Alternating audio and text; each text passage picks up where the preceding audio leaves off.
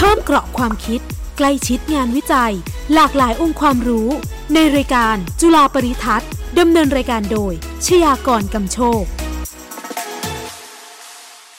สวัสดีครับจุฬาปริทัศน์เพิ่มเกราะความคิดใกล้ชิดงานวิจัยพบคุณผู้ฟังทุกวันอาทิตย์นะครับเวลา 11:30 น.ทาง 101.5 วิทยุจุฬาเรดิโอพลัสชยากรกำโชครับหน้าที่ดำเนินรายการครับ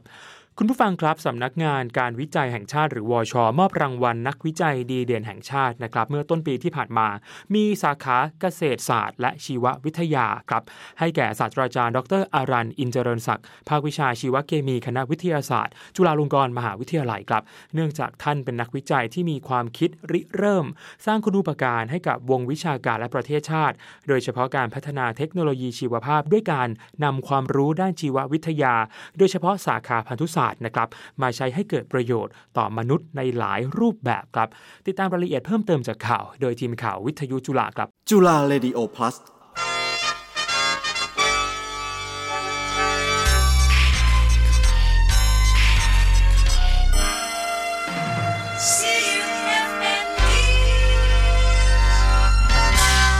วช.ชื่นชมนักวิจัยจุฬาเป็นนักวิจัยดีเด่นแห่งชาติสาขาเกษตรศาสตร์และชีววิทยาประจำปี 2565 สำนักงานการวิจัยแห่งชาติหรือวช.กระทรวงการอุดมศึกษาวิทยาศาสตร์วิจัยและนวัตกรรมมอบรางวัลนักวิจัยดีเด่นแห่งชาติสาขาเกษตรศาสตร์และชีววิทยาประจำปี 2565 ให้แก่ศาสตราจารย์ดร.อรัญ อินเจริญศักดิ์จากแนวคิดชีวิตกับชีววิทยาศาสตร์แห่งโลกอนาคตนวัตกรรมพลังงานสะอาดที่ยั่งยืนศาสตราจารย์ดร.อรัญ อินเจริญศักดิ์อธิบายว่า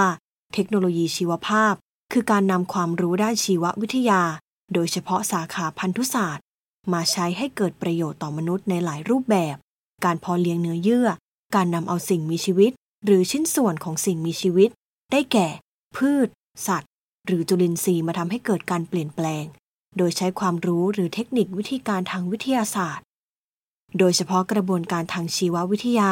ก่อให้เกิดการสร้างองค์ความรู้ใหม่ทั้งทางชีวเคมีสรีรวิทยาและเทคโนโลยีชีวภาพ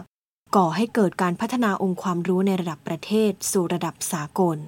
การนำกลยุทธ์ด้านเทคโนโลยีชีวภาพมาประยุกต์ใช้กับชีวิตประจำวันครอบคลุมตั้งแต่เทคโนโลยีไปจนถึงภาคอุตสาหกรรมการรักษาสภาพแวดล้อมและการผลิตพลังงานทดแทนรวมทั้งเทคโนโลยีที่ใช้ในการแปรรูปและเพิ่มคุณค่าของสินค้าสำหรับงานวิจัยการใช้กลยุทธ์ด้านเทคโนโลยีชีวภาพในการเพิ่มประสิทธิภาพการผลิตไบโอไฮโดรเจนงานวิจัยนี้มุ่งเน้นการศึกษาแนวทางในการผลิตไฮโดรเจนโดยใช้ไซยาโนแบคทีเรียหรือชื่อเดิมว่าสาหร่ายสีเขียวแกมน้ำเงินไปประยุกต์ใช้เพื่อช่วยเหลือเกษตรกรไทยในกระบวนการถนอมอาหารช่วยเพิ่มอายุผลิตภัณฑ์พืชผลทางการเกษตรสร้างรายได้ให้กับเกษตรกรไทยจากการศึกษาวิจัยยังค้นพบว่ามีสารซันสกรีนในการป้องกันแสงแดด UV ทำให้เกิดการต่อยอดทางความคิดในการสร้างผลิตภัณฑ์ป้องกันแสงแดดจากสารไซยาโนแบคทีเรียในอนาคตและยังพบว่าไซยาโนแบคทีเรียยังสามารถผลิตโพลีไฮดรอกซิบิวทิเรตเป็นรูปแบบของพลาสติกชีวภาพสามารถใช้งานในลักษณะเดียวกับพลาสติกโพลีโพรพิลีนที่เป็นเม็ดพลาสติกมาใช้เป็นบรรจุภัณฑ์ต่างๆโพลีไฮดรอกซิบิวทิเรตสามารถย่อยสลายได้อย่างรวดเร็วช่วยลดมลพิษเป็นการอนุรักษ์สิ่งแวดล้อมและการรักษาทรัพยากรธรรมชาติอย่างชาญฉลาดอีกแนวทางหนึ่งนอกจากนี้ไซยาโนแบคทีเรียยังมีคุณสมบัติในด้านของการผลิตพลังงานไฮโดรเจนเพื่อใช้กับเซลล์พลังเชื้อเพลิงอีกด้วยผลงานของศาสตราจารย์ดร.อรัญ อินเจริญศักดิ์จึงนับเป็นงานศึกษาวิจัยที่ค้นพบพลังงานทดแทนที่สำคัญในการสร้างพลังงานสะอาดเพื่อให้เกิดประโยชน์ต่อสังคมและประชาชนของประเทศชาติต่อไปในอนาคตพิมพ์ละพัฒน์ โยวผุยอ่านจุฬาเรดิโอพลัส101.5 วิทยุจุฬาคลื่นความรู้สู่ประชาชน ขอบคุณข่าวจากทีมข่าววิทยุจุฬานะครับเทคโนโลยีชีวภาพดูจะเป็นเรื่องใกล้ตัวแล้วก็สำคัญกับอนาคตการอยู่รอดของพวกเรามากเลยนะครับแต่ว่าจะใกล้ตัวแค่ไหนแล้วก็สำคัญอย่างไรนะครับสนทนากับศาสตราจารย์ดร.อรัญ อินเจริญศักดิ์นะครับท่านเป็นอาจารย์ประจำภาควิชาชีวเคมีคณะวิทยาศาสตร์จุฬาลงกรณ์มหาวิทยาลัยสวัสดีครับอาจารย์สวัสดีครับสวัสดีครับคุณชยากรสวัสดีครับครับประการแรกเลยครับต้องถามว่าจริงๆแล้วเนี่ยเทคโนโลยีชีวภาพเนี่ยคืออะไรครับอาจารย์แล้วก็สำคัญกับชีวิตพวกเรายังไงฮะจริงๆเนี่ยความหมายของมันเทคโนโลยีชีวภาพมันคือไอ้ไบโอเทคโนโลยีนะฮะทีนี้ว่ามันคืออะไรคือมันเป็นเทคโนโลยีที่เรานำสิ่งมีชีวิตนะฮะเพราะว่าคำว่าไบโอก็คือสิ่งมีชีวิตเนี่ยมาใช้ประโยชน์นะฮะแล้วก็มาใช้ประโยชน์อย่างไรก็มันใช้ประโยชน์ให้กับสิ่งมีชีวิตชนิดอื่นๆนะสิ่งมีชีวิตนี่มันครอบคลุมตั้งแต่มนุษย์สัตว์พืชนะแม้กระทั่งจุลชีพแบคทีเรียอะไรต่างๆนะซึ่งความจริงแล้วไอ้เทคโนโลยีชีวภาพเนี่ยมันต้องเอามาใช้ได้เนี่ยก็ต้องอาศัยความรู้ทางวิทยาศาสตร์นะโดยเฉพาะยิ่งเนี่ยมันเจริญก้าวหน้าอย่างมากโดยเฉพาะศาสตร์ที่เกี่ยวกับทางที่เราเรียกว่าพันธุวิศวกรรมนะอะไรนะ genetic engineering เนี่ยก็คือการที่เราเอาความรู้เกี่ยวกับยีนนะเราเอามาตัดต่อยีนจากสิ่งมีชีวิตชนิดหนึ่งนะแล้วก็ตัดต่อเพื่อจะใส่เข้าไปในสิ่งมีชีวิตอีกชนิดหนึ่งเพื่อให้สิ่งมีชีวิตชนิดที่สองเนี่ยมันสามารถจะทำงานทำการผลิตทำอะไรตามที่เราต้องการนะไปประยุกต์เราทราบความรู้ทางวิทยาศาสตร์แล้วเราก็เอาความรู้ทางด้านยีนเนี่ยเอามาใช้ประโยชน์เพื่อให้สิ่งมีชีวิตสร้างสิ่งที่เราต้องการในปริมาณมากและด้วยความรวดเร็วอันนี้จะเป็นdefinition หรือเป็นคำนิยามง่ายๆเพราะความสำคัญของมันก็คือว่าเราก็รู้อยู่แล้วว่าปกติเนี่ยตอนนี้มันมีความรู้ทางด้านนี้เกิดขึ้นอย่างรวดเร็วแล้วก็คิดว่ามันมีประโยชน์โดยยิ่งสภาวะปัจจุบันเนี่ยเรามีปัญหาสภาวะแวดล้อมอะไรโลกร้อนอะไรต่างๆเนี่ยเพราะฉะนั้นการเอาเทคโนโลยีชีวภาพมาเนี่ยมันจะทำให้กระบวนการผลิตโดยสิ่งมีชีวิตเนี่ยมันจะไม่เป็นผลเสียต่อสิ่งแวดล้อมไม่เหมือนกับการผลิตโดยวิธีการทางเคมีนะในโรงงานอุตสาหกรรมต่างๆทั่วๆไปเราจะเห็นว่าผลผลิตที่ได้หรือกระบวนการผลิตเนี่ยมันก่อผลเสียต่อสิ่งแวดล้อมมีการปล่อยสารพิษนะลงไปในสิ่งแวดล้อมหรือส่งก๊าซพิษลงไปในบรรยากาศโดยเฉพาะพวกที่เป็นก๊าซเรือนกระจกต่างๆเพราะฉะนั้นเราก็เห็นว่าความสำคัญของเทคโนโลยีชีวภาพเนี่ยควรจะเอามาใช้ประโยชน์นะในสิ่งที่ถูกต้องช่วยลดปัญหาสภาวะต่างๆของโลกนะของบ้านเราด้วยนะได้เป็นอย่างดีครับเชื่อว่าคุณผู้ฟังน่าจะเห็นภาพนะครับของเทคโนโลยีชีวภาพมากขึ้นนะครับแต่อยากให้อาจารย์ช่วยยกตัวอย่างนิดนึงแล้วกันครับว่าเทคโนโลยีชีวภาพที่พวกเราใช้งานกันในชีวิตประจำวันเนี่ยตอนนี้มันคืออะไรบ้างที่แบบเราอาจจะไม่รู้ว่ามันคือแบบไบโอเทคโนโลยีอย่างเงี้ยครับคือสิ่งที่อย่างที่กล่าวไปเมื่อตอนต้นคือมันนำมาใช้ประโยชน์ในด้านหลายๆด้านในด้านโดยเฉพาะยิ่งทางด้านที่เราเห็นชัดๆเจนก็ทางด้านอาหารทางด้านการเกษตรนะทางด้านอุตสาหกรรมหรือแม้กระทั่งการแพทย์นะตัวอย่างง่ายๆที่เราเห็นว่าบางทีเราอาจจะไม่ทราบในชีวิตประจำวันอย่างตัวอย่างที่เมื่อเราไปซื้อโยเกิร์ตนะฮะนมเปรี้ยวเนี่ยการผลิตนมเปรี้ยวเนี่ยปกติแล้วมันก็ใช้เทคโนโลยีชีวภาพเข้าไปผลิตโดยใช้แบคทีเรียนะแบคทีเรียที่มีประโยชน์นะเราเอานมมาหมักด้วยแบคทีเรียนะแล้วแบคทีเรียตัวนี้มันก็จะเปลี่ยนน้ำตาลแลคโตสซึ่งอยู่ในนมเนี่ยให้ไปเป็นกรดแลคติกนะแลคติกแอซิดซึ่งจะทำให้มันมีรสเปรี้ยวนะฮะอันนี้กรดแลคติกที่เราทานโยเกิร์ตกันทุกๆวันเนี่ยเราก็อาจจะไม่ทราบว่ากระบวนการผลิตโดยอาศัยแบคทีเรียและจุลชีพที่มีชื่อว่าแลคโตแบซิลลัสเนี่ยเราคงเคยได้ยินนะมันเปลี่ยนน้ำตาลแลคโตสในน้ำนมเนี่ยให้กลายไปเป็นกรดแลคติกซึ่งก็จะมีประโยชน์นะฮะในการที่เราเอาไปใช้ในชีวิตประจำวันนะที่เราทานโยเกิร์ตหรือแม้กระทั่งถ้าเรามองว่าเราพวกอาหารรวมทั้งเครื่องดื่มโดยเฉพาะพวกแอลกอฮอล์นะเราทราบดีว่าการผลิตไวน์นะฮะไวน์มันผลิตมาจากองุ่นแต่ว่าเราต้องเอาองุ่นมาหมักด้วยยีสต์นะฮะเพื่อเปลี่ยนน้ำตาลในองุ่นเนี่ย ให้กลายเป็นแอลกอฮอล์เพราะฉะนั้นส่วนนี้เนี่ยอันนี้เป็นส่วนหนึ่งง่ายๆที่เราอาจจะไม่นึกถึงว่ากระบวนการผลิตพวกนี้มันใช้กระบวนการผลิตโดยใช้สิ่งมีชีวิตนะโดยเฉพาะพวกจุลชีพพวกแบคทีเรียนะครับครับเซอร์ไพรส์มากครับอาจารย์คำตอบแล้วปัจจุบันประเทศไทยให้ความสำคัญกับการพัฒนาเทคโนโลยีชีวภาพมากน้อยแค่ไหนครับอาจารย์ในความเห็นของผมเนี่ยคิดว่านะฮะในก่อนหน้านั้นหลาย10 ปีเนี่ยความการส่งเสริมหรือพัฒนาเกี่ยวกับด้านในเทคโนโลยีชีวภาพเนี่ยก็อาจจะยังไม่ค่อยมากนะฮะเนื่องจากว่าเราก็มักจะอาศัยสิ่งที่ได้มาจากต่างประเทศแล้วก็เอามาใช้เลยโดยที่ว่าเราไม่ได้นำความรู้ทางด้านวิทยาศาสตร์ทางด้านเทคโนโลยีต่างๆมาทำด้วยตัวของเราเองในประเทศไทยดังนั้นผมคิดว่าในช่วงหลังเนี่ยในช่วงไม่เกิน10 ปีเนี่ยนะฮะเราประเทศไทยเราเนี่ยผมเห็นมากที่เรามีกระทรวงวิทยาศาสตร์อะไรต่างๆเนี่ยก็ให้ความสำคัญนะแล้วเราก็พยายามมุ่งเน้นความสำคัญเกี่ยวกับความรู้ทางด้านวิทยาศาสตร์มุ่งเน้นให้นักเรียนนักศึกษาเนี่ยมีความสนใจมาเรียนกันมากขึ้นทางด้านวิทยาศาสตร์เทคโนโลยีเพราะว่ามันจะช่วยผลักดันประเทศได้เป็นอย่างดีนะครับผมก็คิดว่าประเทศเราเนี่ยรัฐบาลก็มีความสนใจและก็เห็นความสำคัญของการนำเทคโนโลยีต่างๆรวมทั้งเทคโนโลยีชีวภาพแม้กระทั่งเทคโนโลยีในด้านอื่นๆแล้วก็มีการสนับสนุนค่อนข้างดีนะผมคิดว่าแล้วก็เป็นนิมิตหมายอันดีที่เราจะพัฒนาประเทศได้อย่างก้าวกระโดดแล้วก็มีความทัดเทียมกับประเทศที่เจริญแล้วรอบๆบ้านเรานะครับ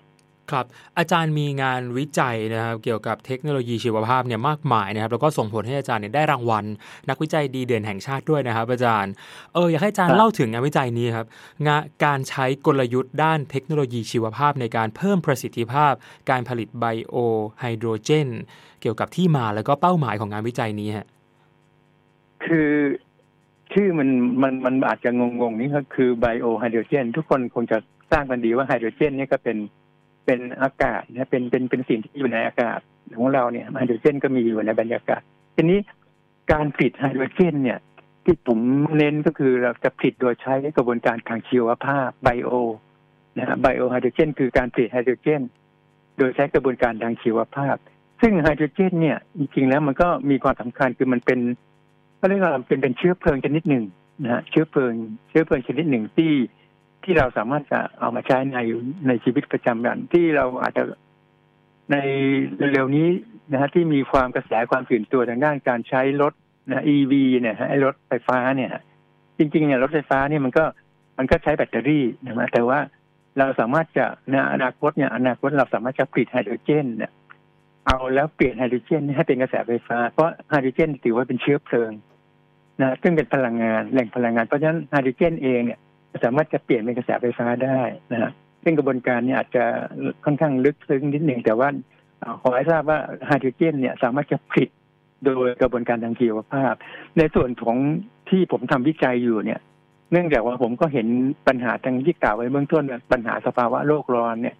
และปกติการผลิตไฮโดรเจนเนี่ยส่วนใหญ่ถึงปัจจุบันเนี่ยเราใช้กระบวนการทางกายภาพทางด้านเคมีทางด้านฟิสิกอลนะฮะแต่ว่ามันก็ก่อผลเสียนะเนื่องจากว่ามันต้องใช้พลังงานจำนวนมากที่จะเอาไปผลิตรวมทั้งในกระบวนการผลิตเนี่ยก็จะมีของเสียมีความร้อนมีอะไรต่างๆออกมาในบรรยากาศเพราะฉะนั้นสิ่งนี้ก็เป็นผลเสียต่อสิ่งแวดล้อมถ้าหากว่าเราสามารถจะผลิตไฮโดรเจนโดยใช้กระบวนการทางชีวภาพเนี่ยไอ้พวกนี้เนี่ยที่ผลเสียต่างๆเนี่ยก็จะไม่ปรากฏออกมาเพราะฉะนั้นเราก็เลยมีความสนใจทางด้านนี้เราก็ใช้นะไอ้สิ่งมีชีวิตที่เป็นตัวผลิตเนี่ย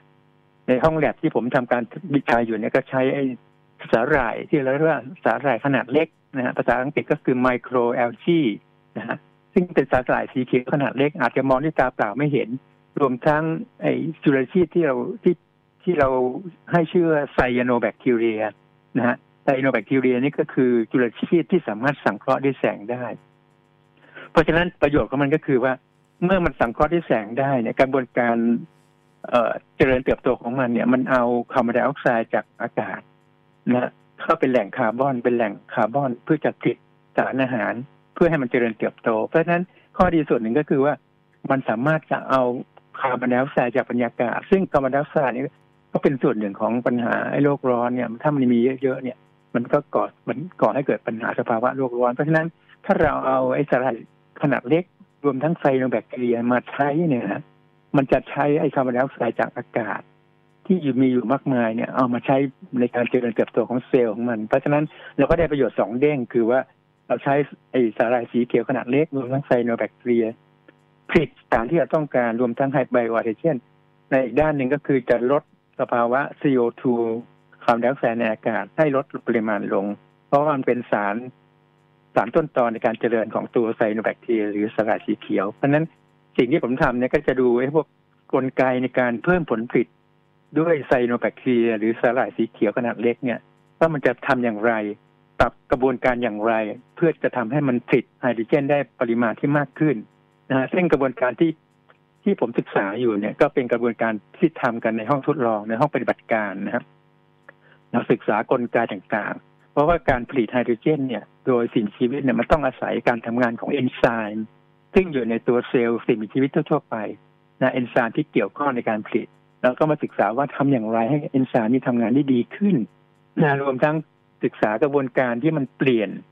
นะจากสารต้นตอในเซลล์ที่อยู่ในเซลล์ของสิ่งมีชีวิตเนี่ยทำอย่างไรมันเราศึกษาจนทราบว่ากระบวนการผลิตมันมีเส้นทางเดินอย่างไรแล้วก็เข้าไปจับพยายามปรับรูปแบบเส้นทางเดินนั้นให้มันมีการทำงานของไอ้เส้นทางเดินที่จะผลิตไฮโดรเจนเนี่ยดีขึ้นและในที่สุด เราก็พบว่ามันมีหลายเขาเรียกกันหลายกระบวนการหรือหลายๆเทคนิคที่สามารถจะทำให้มันผลิตได้ดีขึ้นนะฮะอันนี้เราก็ทำการยกตัวอย่างที่เราอาจจะทำการผลิตให้ได้อย่างมากปริมาณมากๆและมีความยั่งยืนนะฮะในการผลิตเราอาจจะใช้เซลล์เนี่ยมาตรึงลงไปในแผ่นที่เป็นตัวซัพพอร์ตตัวอาจจะเป็นพวกเจลนะพวกวุ้นต่างๆเอาเซลล์เนี่ยมาตรึงในวุ้นนะฮะแล้วทำให้ใส่สารตั้งต้นเข้าไปนะในที่สุดมันจะได้ไฮโดรเจนออกมาเราก็จะเก็บไฮโดรเจนนะแล้วก็ศึกษาไปเรื่อยๆแต่ขณะนี้ต้องยอมรับว่าห้องปฏิบัติการยังทำได้ในระดับขนาดเล็กนะยังไม่สามารถจะพัฒนา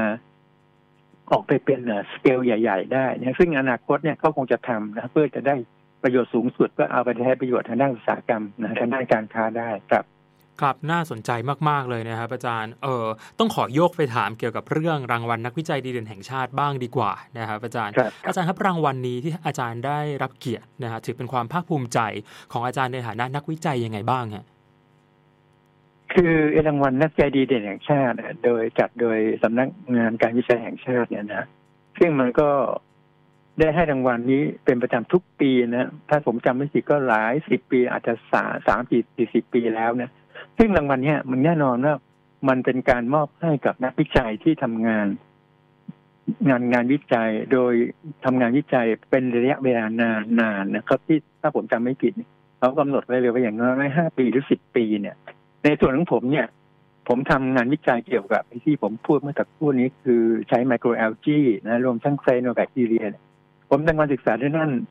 ด้านนี้โดยใช้2ตัวเนี่ยนะฮะเลยสิ่งมีชีวิต2ตัวเนี่ยมานานมากกว่า30 ปีนะผมต้องบอกเลยว่าตอนนี้ทำมาแล้วมากกว่า30 ปีก็จะ40 ปีแล้วนะฮะแล้วก็ทำการทดลองเกี่ยวกับทางด้านลึกนะฮะทำงานวิจัยเชิงลึกนะฮะและผลงานที่ได้เนี่ยโดยส่วนใหญ่ก็จะเป็นผลงานในการสร้างองค์ความรู้ว่ากระบวนการทำงานกระบวนการผลิตกระบวนการอะไรต่างๆเนี่ยมันดำเนินการอย่างไรมีกลไกอย่างไรอาจจะพัฒนาได้อย่างไรอันนี้ต้องบอกด้วยว่ามันเป็นลักษณะการทำการวิจัยในระดับเล็กในห้องปฏิบัติการนะแต่ว่าผลงานที่ได้ก็คือเราก็สามารถจะเผยแพร่เป็นองค์ความรู้นะในการตีพิมพ์ในวารสารนานาชาตินะซึ่งมีผลกระทบสูงนะคือต้องเป็นงานที่มีคุณภาพดีรวมทั้งการผลิตนะฮะบัณฑิตระดับปริญญาโทและปริญญาเอกซึ่งผมก็ทำการผลิตเป็นจำนวนมากนะถ้าจำไม่ผิดตอนนี้ก็ร่วม20 คนนะปริญญาเอกปริญญาโทก็ประมาณ20-30 คนเพราะฉะนั้นในรอบ30-40 ปีที่ผมทำงานที่จุฬาเนี่ยก็ได้ทำการผลิตนักวิจัยพวกนี้นะเพื่อเอาไปเป็นกำลังคนเป็นนักวิจัยที่มีคุณภาพสำหรับประเทศนะฮะอันนี้ก็เลยในที่สุดก็ได้รับรางวัลนี้มาซึ่งผมคิดว่าเป็นรางวัลที่มีคุณค่าเป็นการสร้างขวัญและกำลังใจให้นักวิจัยที่ยังมีอีกหลายคนที่มีคุณภาพสูงๆและยังทำงานวิจัยอย่างต่อเนื่องอันนี้ต้องเน้นด้วยนะฮะทำงานวิจัยเป็นระยะเวลานานๆอย่างต่อเนื่องนะไม่มีการยอมแพ้อันนี้ก็เลยถือว่าเป็นรางวัลที่น่าภาคภูมิใจและเพราะผมคิดว่าคนอื่นๆที่อยู่ในแวดวงการวิจัยนะฮะไม่ว่าจะเป็นอยู่ในมหาวิทยาลัยอยู่ในหน่วยงานของรัฐต่างๆเนี่ยค ขอให้ทำงานวิจัยโดยยึดมั่นนะมุ่งมั่นกัดติดนะพูดง่ายๆว่ากัดติดแล้วก็ทำการวิจัยในลักษณะลึกซึ้งนะฮะไม่ได้ทำการวิจัยแบบไปตามกระแสมีกระแสอะไรมาก็เดี๋ยวก็เปลี่ยนการเปลี่ยนตามกระแสเนี่ยมันจะทำให้เราไม่มีความลึกซึ้งในงานวิจัยที่เราทำเราควรจะกำหนดไว้ไม่ให้มันแตกแขนงออกไปมากมายนะอย่างมากก็สองสามแง่มุมเนี่ยอาจจะพอได้แต่ถ้าเอาไปตามกระแสแล้วเนี่ยมันจะมีปัญหาว่าเราจะไม่มีความมั่นคงหรือความยั่งยืนในงานที่เราทำนะฮะผมก็จะขอบรรยายเพียงแค่นี้ครับมีคุณค่ามากๆสำหรับโดยเฉพาะนักวิจัยที่ฟังอาจารย์อยู่ในขณะนี้นะครับอาจารย์แล้วในช่วงโควิดที่ผ่านมาครับอาจารย์ผมได้สนทนากับนักวิจัยชีวเคมีหลายท่านนะหลายท่านก็ตอบสนองปัญหาเกี่ยวกับโควิดในยุค New Normal เนี่ยมากมายเลยด้วยผลงานวิจัยแล้วก็นวัตกรรมนะครับอาจารย์ส่วนตัวอาจารย์เองเนี่ยได้ทำงานวิจัยที่ตอบสนองความท้าทายในยุค New Normal ยังไงบ้างหรือเปล่าไหมฮะอย่างที่กล่าวคือตัวผมเองเนี่ยทางด้านโควิดหรืออะไรที่เกี่ยวกับโควิดเนี่ยผมเองต้องขอบอกว่าผมไม่ได้ทำทางด้านนี้นะเพราะผมคิดว่านักวิจัยที่มีความเชี่ยวชาญทางด้านโควิดหรือที่ใกล้เคียงหรืออะไรที่จะประยุกต์ใช้น่ะจะมีอยู่ระดับหนึ่งจำนวนมากพอสมควรและพวกที่ทำวิจัยที่เกี่ยวข้องกับโควิดเนี่ยจะมีความเชี่ยวชาญตัวผมเองเนี่ยไม่ได้มีความเชี่ยวชาญเกี่ยวกับทางด้านจริงๆแล้วไม่ได้เกี่ยวข้องกับทางด้านการแพทย์หรือทางด้านสาธารณสุขมากเลยผมไปมองทางด้านที่ผมทำเนี่ยเป็นทางด้านสิ่งแวดล้อมนะฮะทางด้านอะไรทางด้านสิ่งแวดล้อมแล้วก็เทคโนโลยีใหม่ๆแต่ว่าไม่ได้เกี่ยวข้องกับทางด้านการแพทย์นะครับเพราะว่าอย่างที่จุฬาเนี่ยแน่นอนมีคณะนักวิจัยหลายๆท่านที่ทำเกี่ยวกับทางด้านโควิดนะที่เป็นตัวอย่างอันดีที่ผมคิดว่าเอาเทคโนโลยีชีวภาพไปใช้ก็คือที่คณะเภสัชคณะเภสัชศาสตร์เนี่ยที่อาจารย์ที่คณะเนี่ยเขาทำผลิตวัคซีนจากใบยานะที่วัคซีนใบยาที่เราอาจจะพอเข้าใจกันดีว่าเขาก็ทำโดยใช้เทคโนโลยีชีวภาพเข้าไปช่วยนะว่าเอาส่วนเขาผลิตว่าจะผลิตวัคซีนโดยอาศัยยาสูบนะเป็นโรงงานผลิตใบยาสูบเป็นโรงงานผลิตโดยทำการตัดต่อยีนจากแบคทีเรียเนี่ยยีนที่มันผลิตโปรตีนหนามแหลมเนี่ยสไปค์โปรตีนเนี่ยนะยีนในแบคทีเรียที่มันผลิตสามารถจะผลิตโปรตีนหนามแหลมได้แล้วก็เอายีนบางส่วนเนี่ยที่ผลิตเนี่ยใส่เข้าไปในใบยาสูบให้มันเป็นตัวโรงงานผลิตโดยตรงเพราะฉะนั้นตรงเนี้ยที่คณะเภสัชกำลังทำอยู่นะครับที่เป็นโปรตีนที่จะเป็นวัคซีนที่ใช้โปรตีนที่ต่อต้านโปรตีนหนามแหลมในของโควิดนะเพราะฉะนั้นในส่วนของผมเองก็บอกได้ว่าผมคงไม่ได้เข้าเกี่ยวข้องทางด้านนี้มากนะแต่จริงๆอาจารย์ที่ภาควิชาเองก็จะมีบางคนแต่ว่าในที่สุดก็ทำในระดับเขาเรียกระดับพื้นฐาน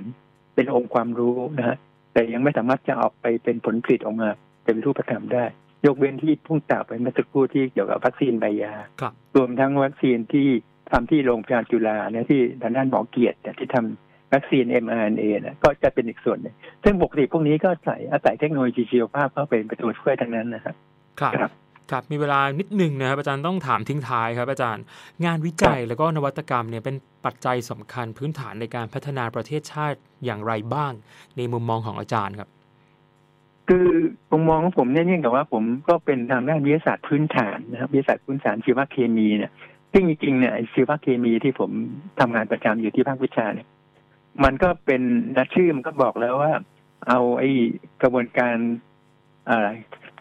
รเคมีในสิ่งมีชีวิตเนี่ยศึกษากระบวนการทางเคมีในสิ่งมีชีวิตเอามาใช้ประโยชน์เพราะฉะนั้นเพื่อให้เกิดการวิจัยและนวัตกรรมที่เป็นประโยชน์เพราะฉะนั้นความเห็นของผมเนี่ยก็คือในฐานะที่ผมก็ทำงานที่จุฬามา40 กว่าปีนะฮะและก็ทำงานวิจัยมาก็ร่วม40 ปีเหมือนกันเนี่ยก็เลยคิดว่าจริงๆเนี่ยความรู้ทางด้านวิทยาศาสตร์โดยเฉพาะอย่างยิ่งนักวิจัยนะเราต้องประเท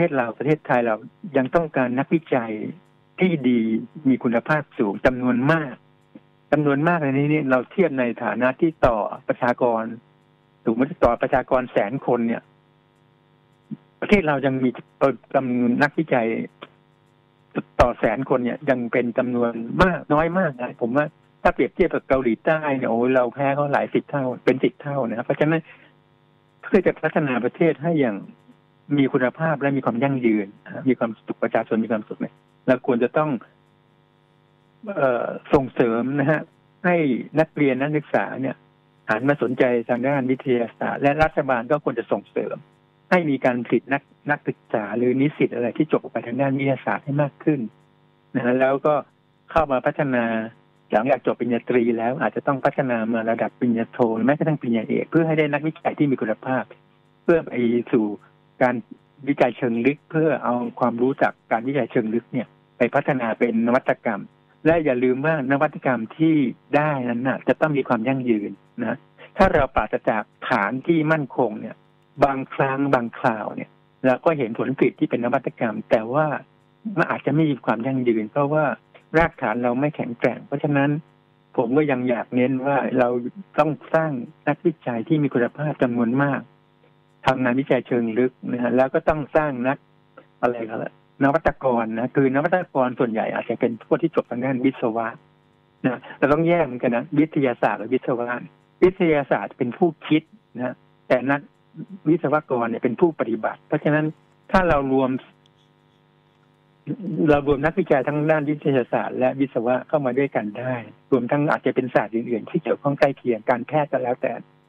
สามารถจะสร้างนวัตกรรมที่มีคุณค่าและมีความยั่งยืนมีความโดดเด่นนะสังเกตได้ดีประเทศที่เจริญอย่างเกาหลีใต้เนี่ยเข้าใจใช่ไหมของประเทศเราสมัยก่อนสัก20-10 ปีก่อนเนี่ยเราทำการเกษตรเพื่อจะหารายได้เข้าประเทศแต่ปัจจุบันเนี่ยทางด้านการเกษตรก็โอเคยังดีอยู่แต่เราต้องพัฒนาการเกษตรให้มันดีขึ้นกว่าเดิมนะโดยใช้เทคโนโลยีเข้าไปใช้นะถ้าเราเปรียบเทียบกับเกาหลีใต้เนี่ยเขาเจริญเขารุดหน้าเขาผลิตไอ้พวกอะไรมือถือหรืออะไรที่มันใช่ไหมจำนวนขนาดเล็กๆเนี่ยในขณะที่เอาส่งมือถือมาขายเราเนี่ยไม่กี่เครื่องเนี่ยแต่เราต้องผลิตอาหารการเกษตรพวกข้าวหรืออะไรที่เป็นอาหารการเกษตรต้องผลิตจำนวนมากๆเพราะฉะนั้นคุณค่าหรือ value added ของเราเนี่ยอาจจะสู้เขาไม่ได้เพราะฉะนั้นเราต้องอาศัยนักวิจัยนะนักวิทยาศาสตร์วิศวกรเพื่อเข้ามานะฮะรวมหัวกันทำการพัฒนาผลผลิตเพื่อไปสู่นวัตกรรมที่ยั่งยืนผมก็ขอให้ความเห็นด้านนี้ครับครับเป็นเกียรติของผมมากนะครับที่ได้สนทนากับอาจารย์วันนี้ครับจุฬาบริทัศน์นะครับต้องขอบพระคุณครับศาสตราจารย์ดร.อรัญ อินเจริญศักดิ์นะครับภาควิชาชีวเคมีคณะวิทยาศาสตร์จุฬาลงกรณ์มหาวิทยาลัยท่านเป็นนักวิจัยดีเด่นแห่งชาติด้วยนะครับขอบพระคุณอาจารย์มากๆครับโอเคครับขอบคุณมากครับคุณชาสวัสดีครับสวัสดีครับพบจุฬาบริทัศน์เพิ่มเกราะความคิดใกล้ชิดงานวิจัยได้ใหม่วันอาทิตย์หน้านะครับเวลา 11:30 น.ทางวิทยุจุฬา 101.5 ฟังย้อนหลังทางแอปพลิเคชัน Joox นะครับวันนี้ชยากรกำโชคลาไปก่อนครับสวัสดีครับติดตามฟังมิติใหม่ของงานวิจัยในรายการจุฬาบริทัศน์ทุกวันอาทิตย์ 11:30 น.ทุกองค์ความรู้จะอยู่คู่คุณตลอดไป